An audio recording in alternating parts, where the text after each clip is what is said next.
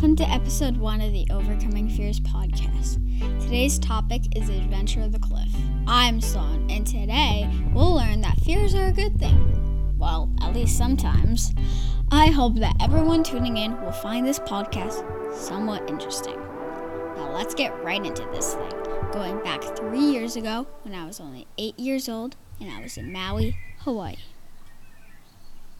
It was a beautiful day in Maui, Hawaii, and I was at Twin Falls on a hike in a rainforest. I was walking through a stream coming from a beautiful waterfall, but that's when I saw something. It was ginormous. The cliff was like it was reaching the clouds, and I could hear the sound of the two waterfalls coming down fast. That's when I looked up at the top of the spine-chilling cliff, and I saw people jumping off. Thoughts were swerving through my head. Was I going to be one of those daredevils jumping off that cliff? I was face first with the terrifying cliff, but I couldn't believe I was going to climb up this huge cliff, let alone jump off it. Why did I do this? I muttered to myself. Pebbles were all tumbling down the hill fast. One step at a time, I whispered to myself. I slowly approached the hill. Foot by foot, I walked up the hill. But the traction on the bottom of my shoe was worn down, so I had to be careful. My foot started to slide on the tiny pebbles, and I started to panic. The only thing I could think of was grabbing a huge rock and hoping it would hold me. Then, in a quick second, I did it, and the damaged rock could barely hold me. I brought myself back to my feet, and I carefully, slowly walked up the steep hill. I gazed forward and saw what looked like 20 people waiting in line to jump. I steamed with anger. I didn't want to wait in this huge line. One by one, people jumped off. And now, there's only one more person, my dad. He was going to jump off now, but I could tell he wasn't worried like me. Sloan, just to warn you, the current is very strong from Twin Falls, so be careful, he said. Okay, Dad, I said nervously. See you in the water, he said. Splash. Now, it was my turn to be one of those daredevils jumping off the cliff. My feet were moving as slow as a snail as I approached the end of the cliff. The view was so pretty from the edge of the cliff, but that's when my whole mind changed its chain of thought. I looked down, and all I could see was crystal clear water. Why are you doing this? I muttered to myself. The clouds that were right above me didn't help either. People were splashing around in the water having fun, while I was the opposite. My heart was racing with fear. I can't do this, I said to myself. The cliff feels like I'm on the top of the Empire State Building. Fear was flushing through my body, and my teeth were chattering. I looked behind me, and I saw a huge line of people, and my jaw dropped. I had to jump now, or else everyone in line would be so annoyed. Sloan, come on, you can do this, my mother said. I started to feel a little nudge, like someone had tapped me.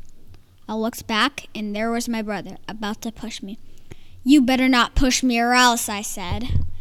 Bye-bye. Then, with a big push, I was out into the sky, not on land. I steamed with anger. He was going to regret that. I was soaring through the sky like a fierce bald eagle.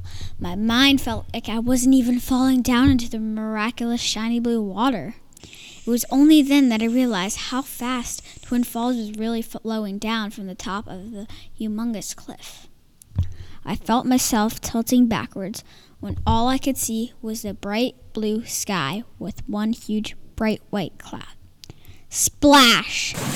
My back slapped the water with the force of a wrecking ball. Pain flushed through my veins, and my head hit the ground with a big bang.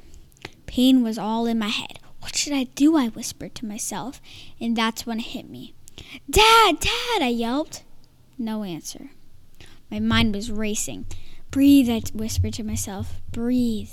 Because I knew if I didn't calm down, I would drown. Suddenly, out of nowhere, my dad's head popped out of the frigid froth. He was swimming over to get me. "Sloan, I'm coming," he said.